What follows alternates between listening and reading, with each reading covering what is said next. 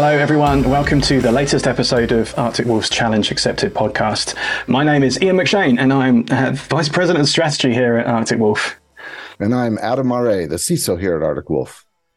Awesome. I mentioned a couple of times on previous episodes, that's what they call a callback in the industry. I mentioned a few times that, just how easy it is to get caught up in email scams and phishing and spam. And in fact, I'd mentioned a specific one from last summer about having gone into a sporting goods store and come outside and got a scam email purporting to be from that same sporting goods store and almost falling for it. So with that in mind, and just everything that's going on in the media, whether it's about economic instability, there's all this stuff that makes it a pretty ripe environment for adversaries to take advantage of in trying to, scam or at least get end users to take some kind of action. So with that in mind, I'm stoked for today's topic, where we're going to talk about business email compromise, and we've got a very special guest we'll introduce shortly. Ransomware does catch a lot of the headlines, and rightfully so. I'm of the opinion that ransomware is the primary thing that organizations should be nervous and wary of when it comes to cybersecurity. But honestly, it's surprising how many organizations don't really understand how prevalent business email compromise attacks are. And, we've got a report coming up in a week or so where we've got some stats along the lines of 30% almost of incident response cases that we handled were some form of email compromise. And so, Adam, how prevalent are those things in the real world, and how much of this do you see? Well, this is a multi-billion-dollar industry worldwide, and it's an attack that was supercharged a number of years ago, really through cryptocurrency, but some other ways of monetizing it. So it's really a moneymaker. Right. This is attackers that are focused usually on making money. Now, I don't want to steal too much of our guest's thunder today, who can explain a lot more about BECs. But back when I was in the FBI, this was a very common investigation that we would have, because it hits all kinds of businesses, from large to even very small mom pops. And it just comes through email. It's got an unfortunate name, business email compromise, because it doesn't really cover. I don't love it either. Yeah. It just doesn't really cover the seriousness, the severity, or really sort of describe what it is. But essentially, it's an attack that comes through email. It usually preys upon creating a sense of, like any good phishing, creating a sense of urgency. Mm-hmm. It'll usually mask itself by making you think it's coming from a customer that's sending you an invoice, or from an executive that wants you to do a money transfer or something like that. Creates that sense of urgency, gets the person who's on the recipient, the victim, to not either go through normal procedures, or they don't have good procedures and they just do something quickly. And then when the dust has settled, they've sent, $50,000 overseas, or they've given the bad guys the W-2s for the entire company, or whatever it is, depending on what the particular scam is. But I don't want to go too deep into that, because I want to make sure that our guest has a chance to introduce that. So why don't we just jump into that? I'm really excited about. Yes, please do. Me too. Yeah, our guest today. We have today Supervisory Special Agent Jeff Collins from the FBI on to talk to us about BEC attacks and maybe some other things. Now, Jeff and I go way back. We worked together in the Bureau, but really excited to have him here talk with us about this topic. And I think one of the things happening today that makes this relevant is a really big event has happened with, the failure of a U.S. bank, a major U.S. bank, especially a major tech bank in Silicon Valley Bank. And we want to kind of use that as part of the way we talk about BECs today. But anyway, I'd like to introduce Special Agent Jeff Collins today, and give him a chance to introduce himself. So, hey, Jeff, thanks for coming on with us today. Thank you. It's my pleasure. It's really good to be here today. Yeah, great to have you. One of the things we like to do is really understand how our guests or folks that appear on the podcast got into cybersecurity and what their path was to get into that. So if possible, would you mind telling us a little bit how you got to where you are today?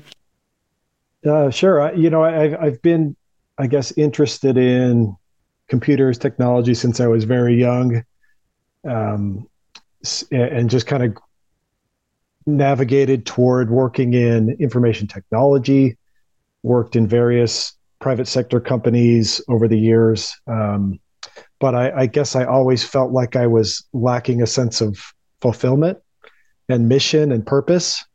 And so, I was kind of looking for that in the same field. But I've always sort of enjoyed helping people and kind of trying to make a difference. And so I just kind of was on a path to government work, something that would help the American public and try to help the world in a sense, and still use my passion for technology. That's great. It's funny to hear so many folks in cybersecurity use the same words like, mission and wanting to do good in general. So what kind of educational background do you have? Is it something that you went through college with an eye on computer science, or did you take a path less trodden than that maybe? So both my bachelor and master's degrees were in information systems, and I was passionate about implementing systems in a business environment. But when I got into my master's degree, my program had a security emphasis, so a security concentration that I was able to choose and elect to take. And so I started into those courses and thought, oh, okay, this is what I love. I love securing things. I love kind of the hunt for, going and looking for bad activity in a network. And it just presented a unique challenge that I hadn't encountered up until that time. So, gotcha. That's kind of, yeah. Gotcha. Yeah. And so, how did you get to know Adam? I'm interested to know if you've got any dark secrets or awesome stories that you've got about kicking doors down or something like that. Yeah. So it's actually a great story. It was more than 15 years ago. Adam had moved into my neighborhood. We both lived in Southern Oregon. And he had moved into my neighborhood, and I met him at an event with some other friends, and asked him what he did, and he told me, and I immediately said, "Hey, that's my dream job." I clearly remember that day of saying, that's my dream job, and he was like, "Really? You'd be perfect for this. You're passionate about cyber and security, and that's exactly what we need in the FBI." And looking back to that moment, that was really the Kickstarter to kind of where I am today. And Adam helped me sort of navigate the process of applying. And actually, we had started a workout group with a bunch of buddies in the area, and really with the goal of getting me in good shape to pass the FBI's fitness test. So that's great. So yeah, great memory. And then fast forward, Adam and I ended up working together in Salt Lake City for the FBI, and so great friend for many years. That's great. So just talking about the FBI then, what does your typical work day or work week look like for you when you're thinking about cyber and all those kind of good things at the FBI? So I oversee our FBI Salt Lake City Cyber Task Force, which is made up of local, state, federal officers, analysts, computer scientists, a number of different roles. And we all sit in one space in our FBI office in Salt Lake City. And we cover any cyber investigations for Utah, Idaho, and Montana. That's kind of our area of responsibility. And my day mostly consists of working closely with my team to try to further our cyber investigations. And so we're looking to identify those that are attacking U.S. citizens and try to locate them and hopefully bring them to justice. So that's kind of what we're working on. Yeah, I often say it's one of the greatest things I did in the FBI was getting Jeff to join, because he's had a significant impact internationally. He's done investigations all over the world. Most recently, he was a legal attaché, which is an FBI position in an embassy in Japan. So he just spent, it was about 3 years there, right, Jeff? That's right. Yes. Yeah, just recently returned from that to lead the task force in Utah again. So, yeah, really great to have you, Jeff. Fun to reunite here on the podcast. But let's jump into the topic du jour. Could you just give us kind of a high level of what a business email compromise is, and who's targeted and how prevalent they are today? Yeah, you're right. A business email compromise, the term itself is not broad enough, because it's making you think of an actual business when that's not the case. It can affect anyone. It can affect a potential home buyer. anyone who's essentially dealing in some sort of electronic financial transaction, it's preying on those people and preying on those on all of us because we trust email. And so it's a scam that's meant to target someone who's using email and trick them into wiring funds to a fraudster, to an attacker, simply put, to divert those funds from a legitimate source to the attacker. And that's accomplished in any number of ways, but they're extremely prevalent today. Billions of dollars in loss every year. And, it affects even from the smallest business up to the largest corporation. And they're extremely successful. Can you just walk us through like the story of one of these? I know you've investigated tons, but, not giving details of a specific victim, but just kind of walk us through one iteration of what this might look like. So, so really the way these might work, it takes a little bit of time to plan. For the bad actor might be doing some research, looking into a company, trying to identify the employees in that organization. They may look at their profile on LinkedIn, try to identify targets of interest. And really their goal is to try to then target that employee, either compromise their email and get into their email or try to impersonate them with a spoofed email. And then once they've gained access to that email account, they're going to use that to insert themselves into an ongoing conversation. So the bad actor may try to just watch someone's email. They get inside and watch and wait and look for that opportune moment where they can jump into that conversation, pretend to be one of the parties in that conversation, and then say, hey, I need you, instead of wiring the funds to this bank, we made a change and we need you to send it here instead. So the person on the other end is not expecting that to happen, right? They're not expecting to all of a sudden be communicating with a fraudster. They think they're still emailing back and forth with someone they trust. And so the bad actor is able to change those wiring instructions and convince that person to send the money to them instead. So it's really that simple. So that can happen in say like I'm going to buy a house. So it could just be like I am talking to the title company. I need to put something in escrow or do the down payment, and someone's sitting in their email just waiting. And then as soon as they get the wiring instructions, they'll quickly send an email right after that saying, "Oh, sorry, those aren't the right ones. These are the right ones." For sure. And then someone will send the money in. So that's just like a regular person, not even a business. It's not even a business. Correct. And that sounds very similar to something that I think is called like CEO scams, right? And I've certainly had this a few times, is where I'll get a WhatsApp message from an unknown number, and it's like, hey, this is Nick Schneider, CEO of Arctic Wolf. I'm in a conference. Can you do me a quick favor? Blah, blah, blah. And, inevitably it ends up that the CEO needs $5,000 in Apple gift cards or something ridiculous. But is it a similar, is that kind of attack similar or linked to the same kind of criminal activity? Or is it separate? Definitely. And usually the same set of actors. So they're just trying any number of schemes to target people that would deal in some sort of financial transaction. Yeah, so business email compromise is really quite a misleading term, really, right, for an umbrella catch-all for this kind of thing.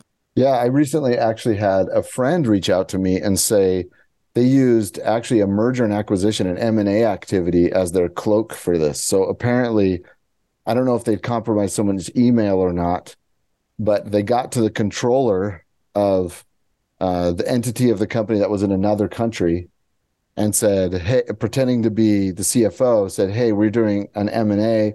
I need you to transfer this money from one of our entities to another. Don't tell anyone about it because it's M&A. So that's how they got the secrecy thing. And it's really urgent because we're trying to buy this company. So how much is that good, like creating a sense of urgency and don't tell anyone else and that kind of stuff? How much, Jeff, does that come into BECs that you're seeing today? Yeah, that definitely plays into it. If you can express some urgency and get the person to wire the funds quickly, it gives the victim organization less time to react, less time to confirm that it's legitimate or not. and you're trying to get them to send it fast, and then they can steal the money and move it on as quickly as they can. So yeah, definitely the case. And I would say another aspect, and this is definitely what Ian was talking about, CEO fraud, which is, I think, a type of BEC, would be like attackers watching the social media of executives to see where they are, and then using that information in their spoofed or taken over email to kind of be more legitimate. Like, hey, I'm on vacation, and the person knows, yeah, the CEO's on vacation. What have you seen of that kind of activity out there? Yeah, that's definitely the case. We've seen often where the bad actor will impersonate the CEO and say, hey, they know the CEO's on vacation.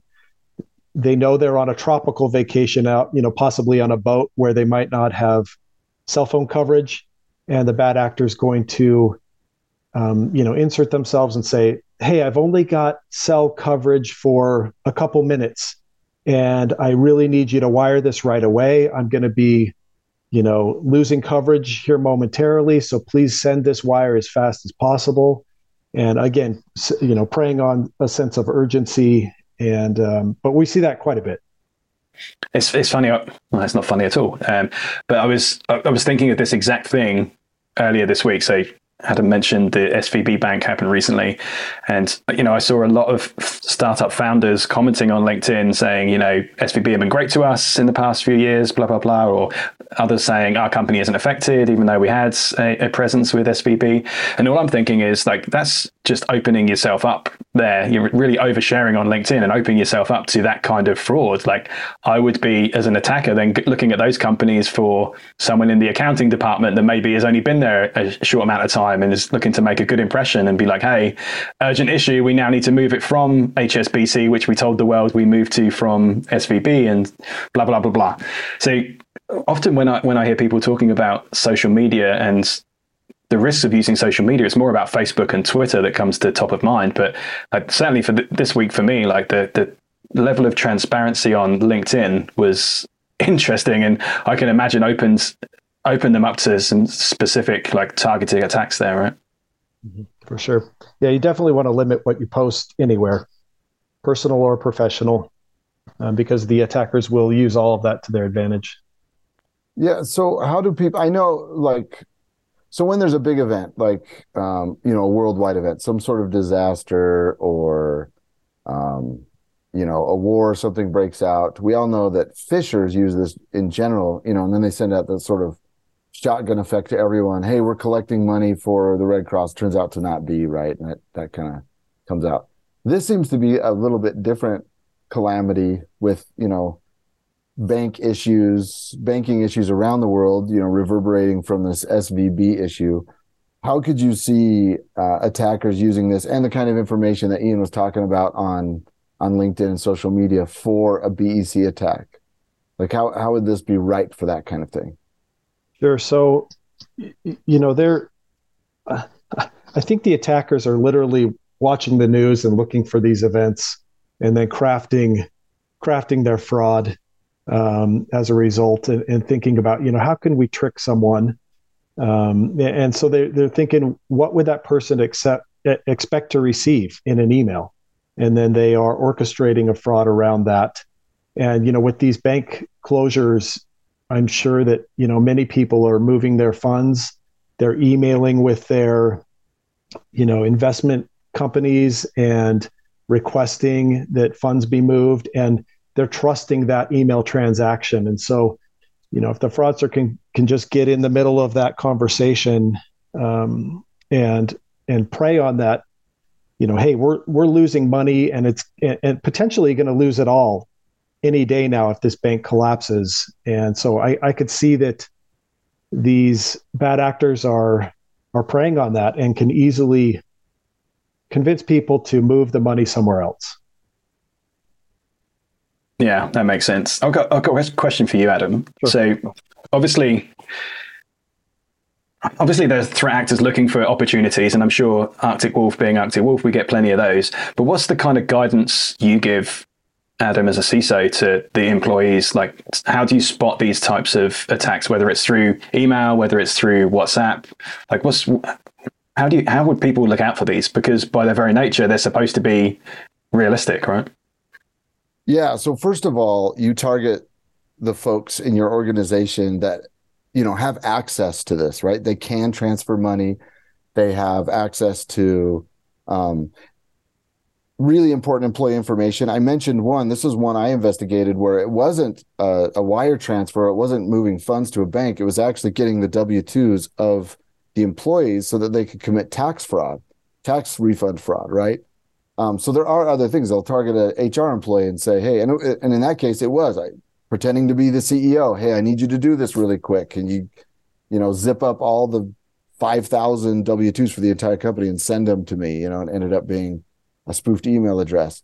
So there are different versions of this. What you got to do is you got to find the people that, in the finance department, maybe procurement, HR, and you need to train them specially and have them set up procedures that have controls. In other words, you're never going to change the banking information based solely on an email, right? You're going to do it based on an email and a second step of verification where I'm actually talking to the person, or we have code words or certain phrases, or we only do it through this one system that you have to log into. Because now, I'm getting a little deep here, but like we got deep fakes voice, right? And so you could be having a voice call and it could sound exactly like, especially if it's a figure that's done interviews and things, and there can be, we can pretend to be that voice. But making sure you have controls in place, 2 and 3 levels of verification before you do things like transfer money, and making sure all your different departments have that. So if someone asks them to go out of band, they say no, and they don't do it for anyone, not the CEO, not anybody. You don't go out of band to send the W-2s. You only do it through this system that everybody has to log into. So that's step one, figuring out where those important places are and putting the right procedures, controls in place, technical and procedural, to make sure that you are very resistant to fraud and this kind of scam. Then the second thing you do is you want to make sure you have an education campaign for all of your employees, because you see these on LinkedIn posted there all the time and other places where your CEO hits you up in a text and says, hey, so-and-so, can you help me out? Yeah. And then it ends up being, I need you to buy Amazon gift cards or whatever it is, right? And you just need to make sure everybody knows, hey, this is never going to happen, right? That's not, you can just ignore those or report them to the security team. And then there may be more targeted ones. And that's just where the general security awareness training comes in.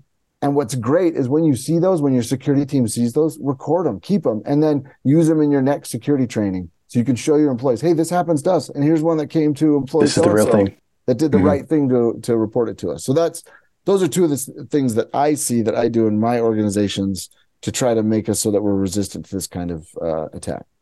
And so that's great for, a organization of our size or a, fairly sophisticated organization. Jeff, and I use the word normal in air quotes, what can normal people do to protect themselves against this? Because again, if you don't have the guardian angel from Adam Murray looking over your shoulder for you, like how are you going to detect these things?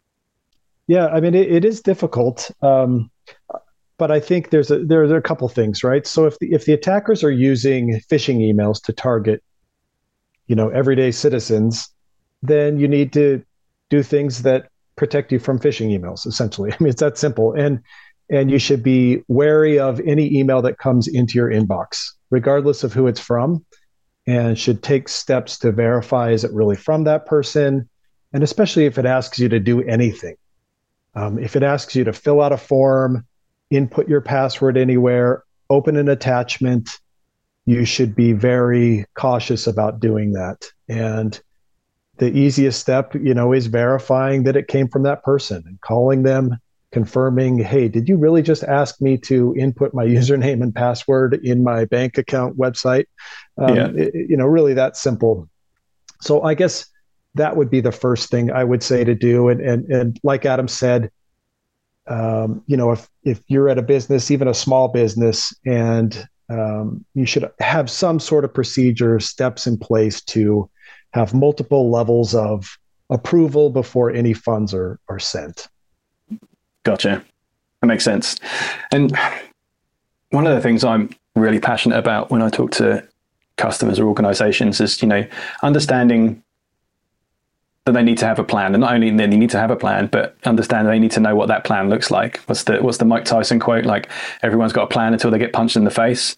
I get a lot of people telling me that they've got ransomware plans, but they've never tested them, and they're something that sits in a Word doc that their staff frankly have no idea about. So if someone thinks that they have experienced a BEC account attack, or they realize they've transferred money, what should they do? Like, are they ever going to get the money back? Should they just give up and carry on? Like, where should they start, I guess? Yeah, I mean, I guess the very first thing they should do is call their bank. If you think you've sent the money to the wrong place, call your bank, report the fraudulent activity. They may be able to help freeze or reverse the wire transfer. Even sometimes once they've gone out the door, they can be reversed. And, especially if that money hasn't been withdrawn at the other end, they might be able to help you reverse it. And then the next thing I would say is immediately call the FBI, call your local FBI office, or report the activity at our Internet Crime Complaint Center, ic3.gov. That's where we encourage the public to file complaints of this nature. We have teams that are monitoring for this type of fraud. And the moment we get a report related to this, it's getting sent out to the appropriate office to work on it.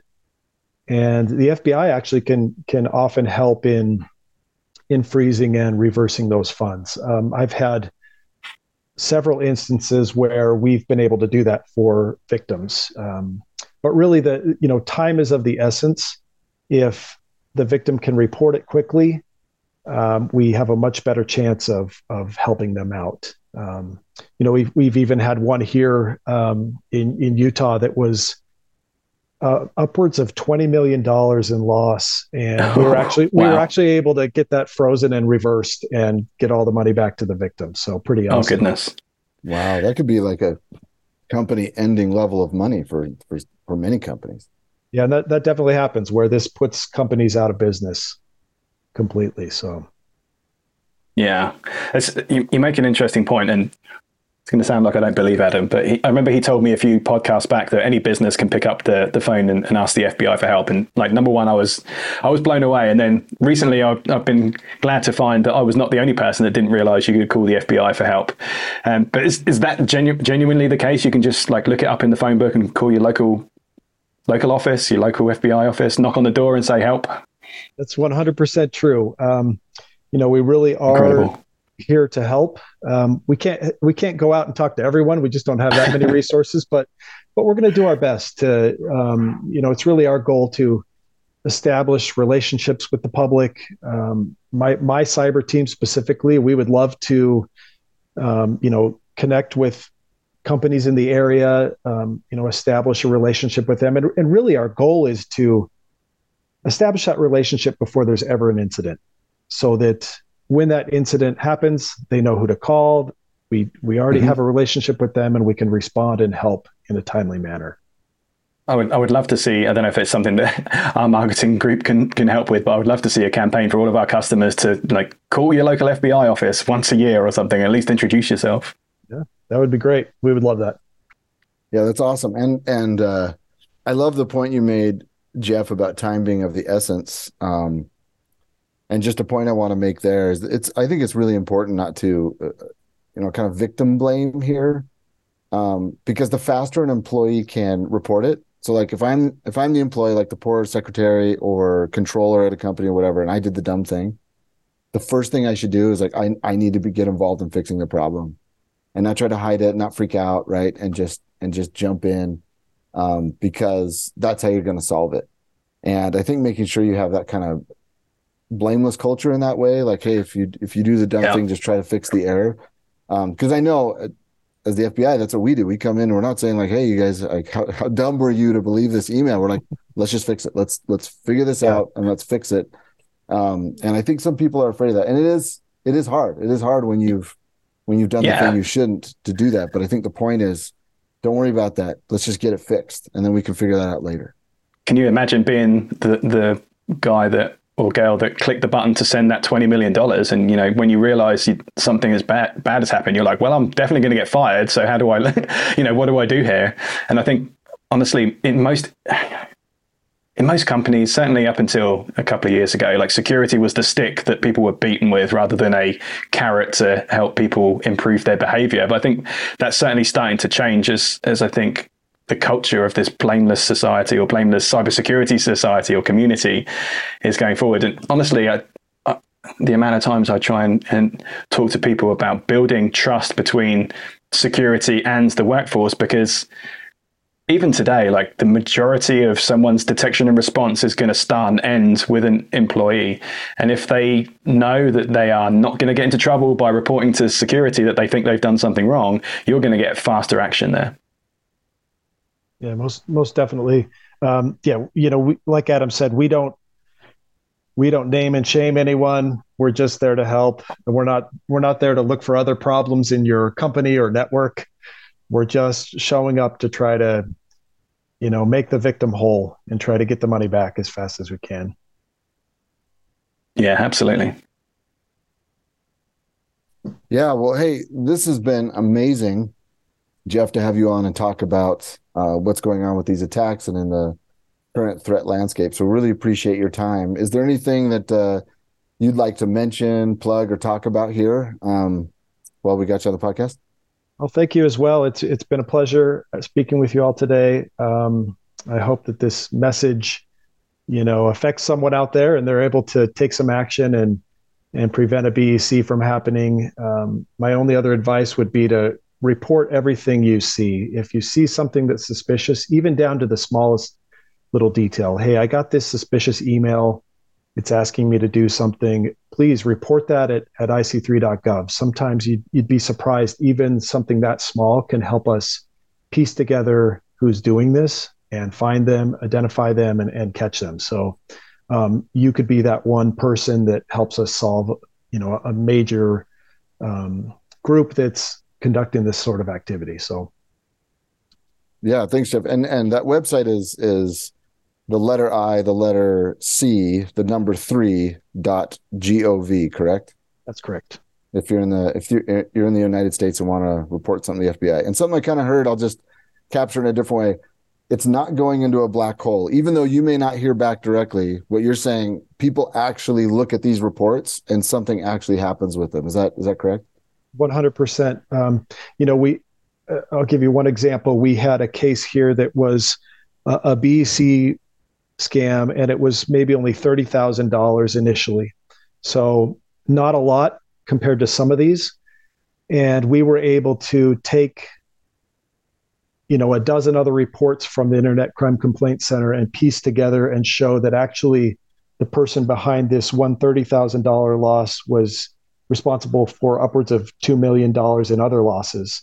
And that all went into the person's prosecution. The person was arrested and is serving about 9 years in prison for those crimes. So it helps. Amazing. Every little bit helps. Yeah, that's a great story. So IC3, letter I, letter C, number 3.gov is a great place if you're in the United States to report any crime. And like Jeff said, it can be aggregated into a bigger case. Well, thank you so much for spending your time with us today, Jeff. Yeah, thank you. Thank you. Yeah, it's been great. Thanks everyone for listening. Adam, as always, thanks for your time and your insights, and we will see you next time. Yeah, great to be here. See you next time.